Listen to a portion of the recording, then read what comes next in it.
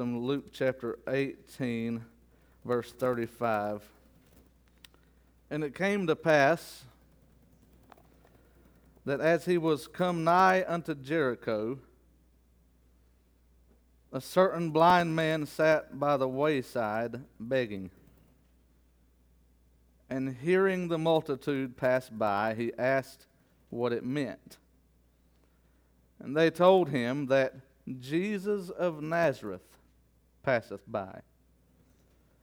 And he cried, saying, Jesus, thou Son of David, have mercy on me. They which went before rebuked him, that he should hold his peace. But he cried so much the more, Thou Son of David, have mercy on me. And Jesus stood and commanded him to be brought unto him. And when he was come near, he asked him, saying, What wilt thou that I shall do unto thee? And he said, Lord, that I may receive my sight. And Jesus said unto him, Receive thy sight, thy faith hath saved thee. And immediately he received his sight and followed him, glorifying God, and all the people, when they saw it, gave praise unto God. Now focus with me, verse number 39. They which went before rebuked him that he should hold his peace. Watch your Bible. But he cried so much the more. My message today is simply crank up the volume. Thank you, and you can be seated in the presence of the Lord. Crank up the volume. It wasn't the noise decibel of his vocal cords that captivated Jesus' attention, but it was the volume of his soul. Many today can make great noises, but they are as loud-sounding cymbals, making a whole lot of fuss, but empty in the heart. Today I'm not going to be a cheerleader to try to get you to make as much physical noise with your vocal cords as we can, though that might have some fun aspects to it. Amen. Y'all know I get a little fired up. But more importantly than making that kind of noise, is to have the kind of noise in your soul that pushes you and drives you to Jesus. I'm afraid that a lot of times the reason we do go quiet is because our souls are too quiet. A lot of times because we don't push past all the things that would hinder us from getting to Jesus, it's because there's not enough volume. Let me rephrase it. There's not enough hunger on the inside to get us to Him.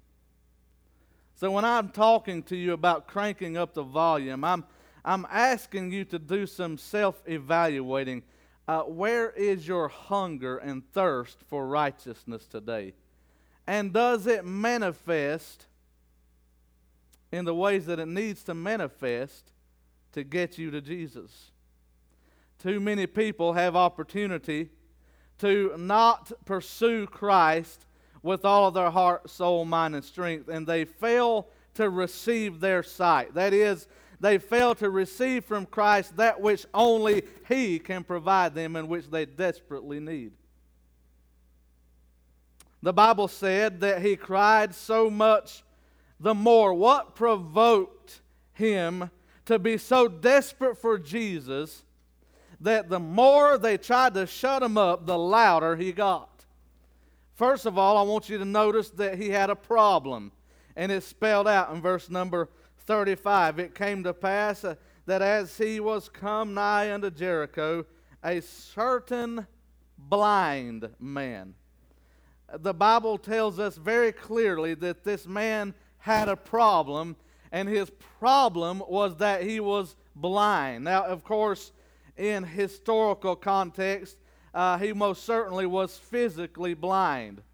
But he was also, no doubt, spiritually blind. And what was more important was that his soul was saved, but Jesus did both. He both gave him physical sight as well as gave him the blessing of salvation because he put his faith in Christ. And I want you to notice that he had a problem. Now, how does this apply to us? Can I say this? His problem is often our problem. We are spiritually blind many times and need spiritual sight. And I know that many of us have made a profession of faith, and it's been a long time since we've been saved by the grace of God, and we rejoice in the fact, and we sing the song, Amazing Grace, and we say, I once was lost, but now I'm found. 'Twas blind, but now I see. And we are talking, of course, of the time in our past when we were without Christ. We were aliens from the promises of God. And before Jesus came into my life and before Jesus came into your life, no doubt we were all spiritually blinded. That is, the Bible says that if the gospel be hid, it is hid to those that are lost, in whom the God of this world hath blinded the eyes and the minds of them which will believe. The devil works overtime to blind this world from seeing who Christ is and what he came to do for them. And though I could preach to the lost today, and I do preach to you today, if you do not know Jesus as your Savior, you are spiritually blind. You do not know as much as you think you know. The devil has convinced you to go a different path. It may look good on the surface, but the Bible says that the wages of sin is death, but the gift of God is eternal life through Jesus Christ our Lord. But many today plunge right on into hell because they're blind to their own eternal demise. But what about us who are saved? Do we not at times see men as trees walking and need the Lord to touch us again? Do we not many times, even though we're saved, we're not sanctified? Amen. Do we not many times get in a situation to where we're not living up to the potential that Christ meant for us to live up to? And in ways we walk outside of the guidance of Scripture, and thusly we walk as if we're blind, even though we have the giver of sight living within. We need to learn how to live through the lens and the light of the Word of God, so that we don't live like a blind man, even though we can see clearly if we chose to do so. Many today are blind, and that's their problem. And one of the things that would cause us to hunger and to thirst after Christ is to take a good dose of humility and be willing to admit how much we still need Jesus today. Amen. Oh, we need not to get pious, and we need not to get holier than thou, and we need not to pretend as if we have arrived. Amen. We need Him desperately, and we need Him right now. And the sooner we can acknowledge that, the more we will be willing to go to Christ at all costs, even if we have to crank up the volume to get to Him. Amen, church? We see His problem. But see, we also see not only did He have a problem. Look at verse number 37. The Bible said they told Him that Jesus of Nazareth passeth by. Not only did he have a problem, but he found an opportunity. And I'm headed to my message. Be patient with me as I lay the groundwork. We see, secondly, his opportunity. Notice that Jesus was passing by. And many today, the reason they don't live their fullest potential in Christ is because they do not understand that Christ gives them every opportunity available to do so. They are living like blind people. They are blinded to the opportunities. Could you imagine where that blind man would have been had he not seized the opportunity? You know how blind people often do is they learn how to guide themselves on their other senses. Since they don't have sight, they're very keenly aware of noise. They pay a close attention to their surroundings by what they hear. Can I get an amen this morning? And so they understand how that they can live and function even without sight. It's interesting to me that though he could not see God, he could hear God. And I'm glad the Bible says faith cometh by hearing, and hearing by the word, because if faith came by sight, we'd be too blind to see it. And I want to tell you today that you may not be able to see God clearly in your life right now, but rest assured, honey, you can hear the voice of God as he begins to speak to you. He comes to you with his word so that he might bring you out of darkness into light. And here this blind man learning how to survive by his hearing. Thank God he heard the word of God. Amen. Somebody told him about this man named Jesus. And he was already a believer in Jesus because he recognized him as the Son of David. He'd been studying this man. I mean, if you were blind and you heard about somebody that could open the eyes of the blind, would you not be interested in learning more about him? Amen. But how is it that so many today are spiritually blind, and yet they're also unwilling to learn more about the only one that can give them sight and give them hope and give them eternal life? How come is it today that so many ignore the voice of God in their life when God is trying to speak to you? God will graciously send Jesus by your way. And hey, listen to me. He'll often send Jesus through a friend or through a pastor or through a relative that speaks his name and guides you to the Scripture. And if you're not careful, you'll miss the opportunity to receive sight from him. Many today who are saved, but they're backslidden. The reason they're backslidden is because they ignore every voice that God put in their life to give them spiritual guidance. And you cannot live a spiritually significant life in fullness of life and hope, amen, ignoring the spiritual insight that God puts in your life through the people he puts in your life. Simply put, God puts others in your life that are closer to him that might get you closer to him. And as long as you keep writing them off and ignoring them and finding all their faults so that you can excuse yourself as to why you're not going to listen to them, you're going to continue to live in spiritual darkness. What will you do with your opportunity, even now, as the Holy Spirit of God is dialing your number and calling you to repentance? Will you seize the moment and hear the voice of God and seize your opportunity and begin to cry out to God for help and mercy and grace? Amen. We need the Lord today. And I want to tell you that your assignment is to crank up the volume. If anything, you should push harder to get to Jesus now in your life than ever before. When the enemy is enticing you to walk away from Christ, when the enemy is enticing you to live for yourself, when the enemy is enticing you to put church off and church life off for another season in your life, God is calling you closer. Jesus is passing by your way, and right now in this moment in your life you have an opportunity to either go further away from the voice of God or to draw closer to him, and you can allow your obstacles and your personal concerns to miss the opportunity that you have to serve God effectively.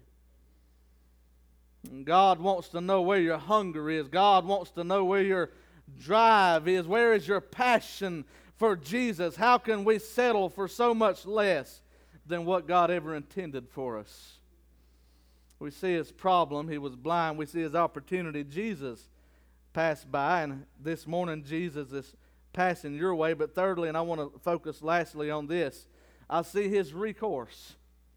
His recourse. Notice in verse 38 it said, "And he cried, saying, Jesus, thou Son of David, have mercy on me." And I want to say it this way this morning. Our only recourse for blindness, whether we're saved or lost, is Jesus Christ. Amen. He is my recourse. Amen. I remember, you remember when the disciples, were with Jesus. I believe it was John chapter 6, verse 66. Many disciples walked away and never returned.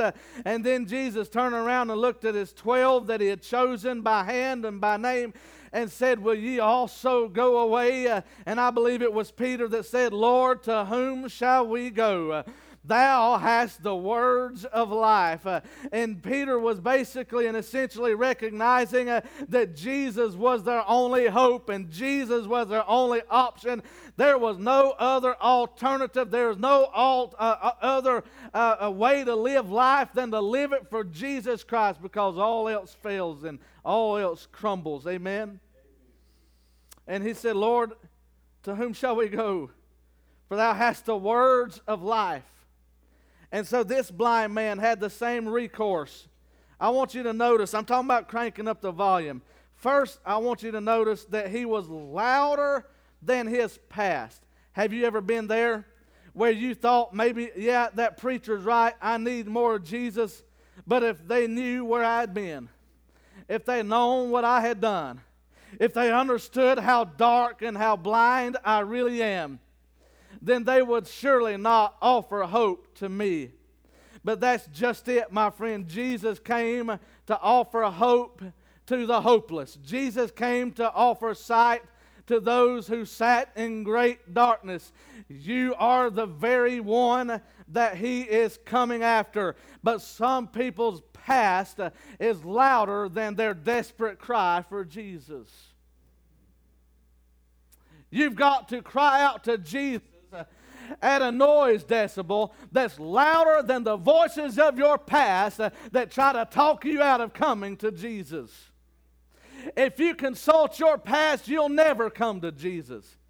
If this blind man consulted his past, he would have convinced himself, I've been blind this long and it's too late to change now. But thank God he didn't base his decision on what happened yesterday. Amen.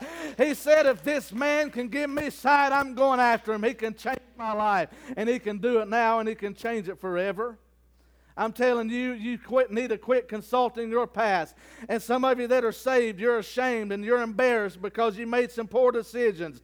Even after you were saved, and you let somebody in the church condemn you, or you condemned yourself, or the devil condemned you into thinking that you're useless to God, that there's no reason for you to ever entertain the idea of serving God in church again. But I want to tell you that Jesus Christ has come to call you out of your blindness. Amen. To open your eyes to the reality that Jesus can reclaim you. You can be forgiven. You can be cleansed.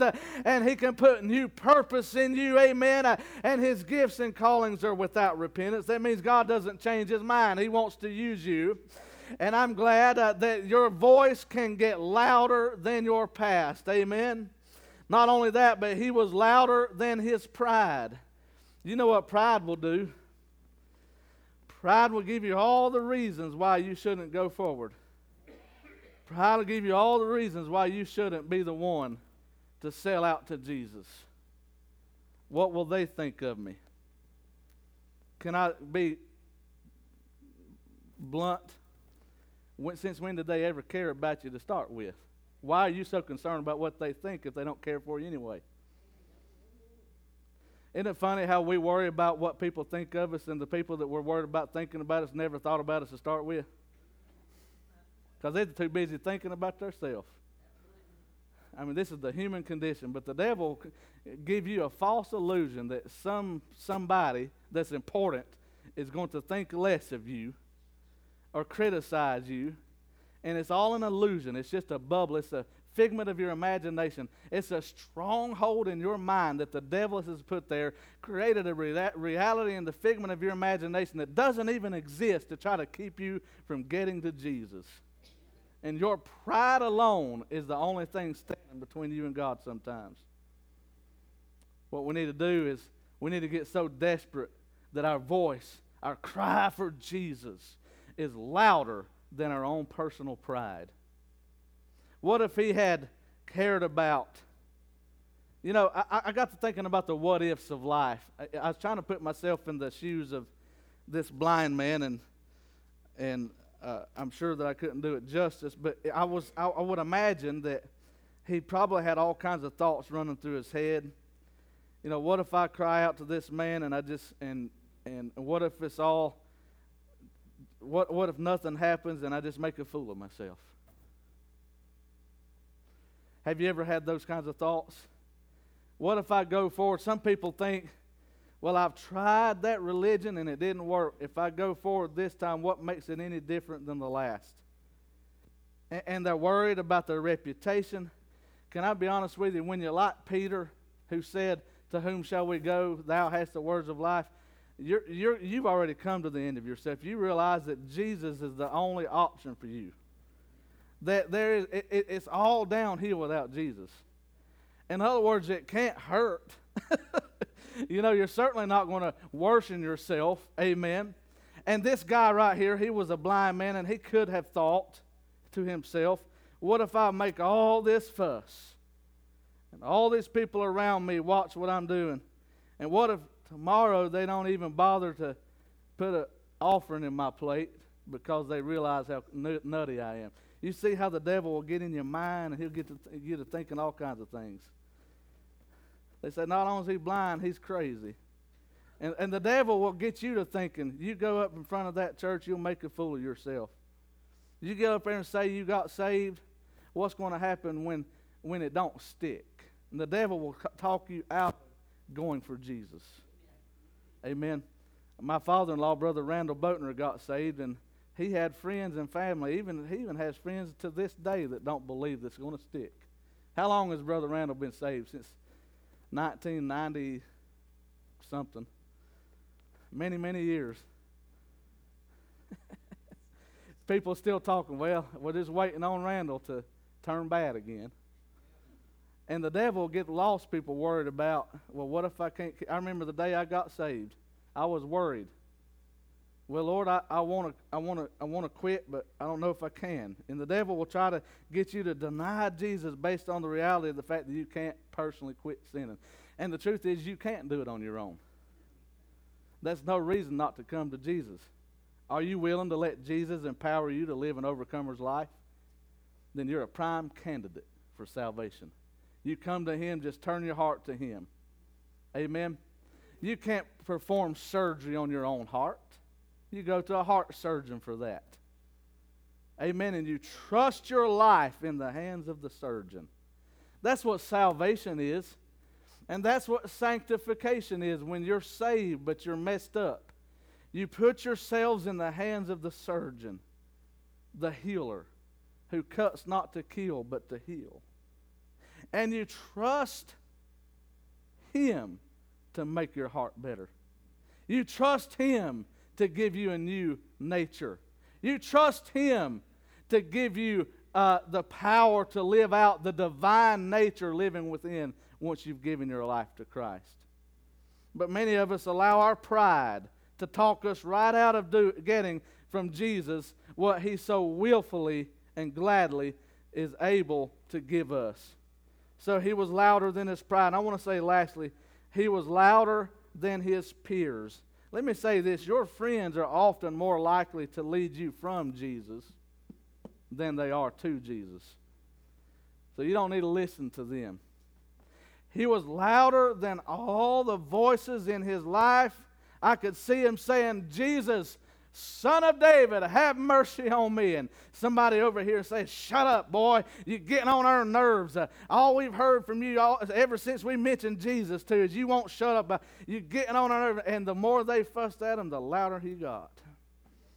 Because he got past the point of being concerned about his peers and about the people around him. Friends or foes makes no difference.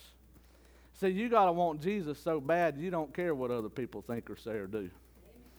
You got to want Jesus so bad that He is all you want, that He is all you need. Amen. We got to get past ourselves, past our personal reputation. I mean, even Jesus set the example for us, did he not? The Bible said he made himself of no reputation.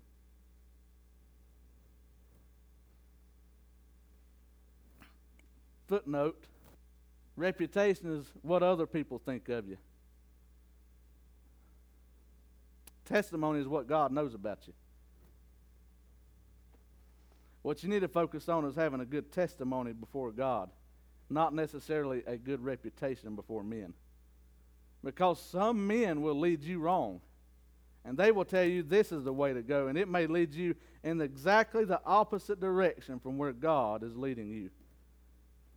All that to say this, when we are needing the light of God's Word to illuminate our darkness and make the path clear for us, whether you're lost and you need Jesus or whether you're saved and you need clarity in your life and you need power to overcome, you need to have a hunger for God, a voice for God that cries out to Jesus, that drowns out all the other opposing voices in your life.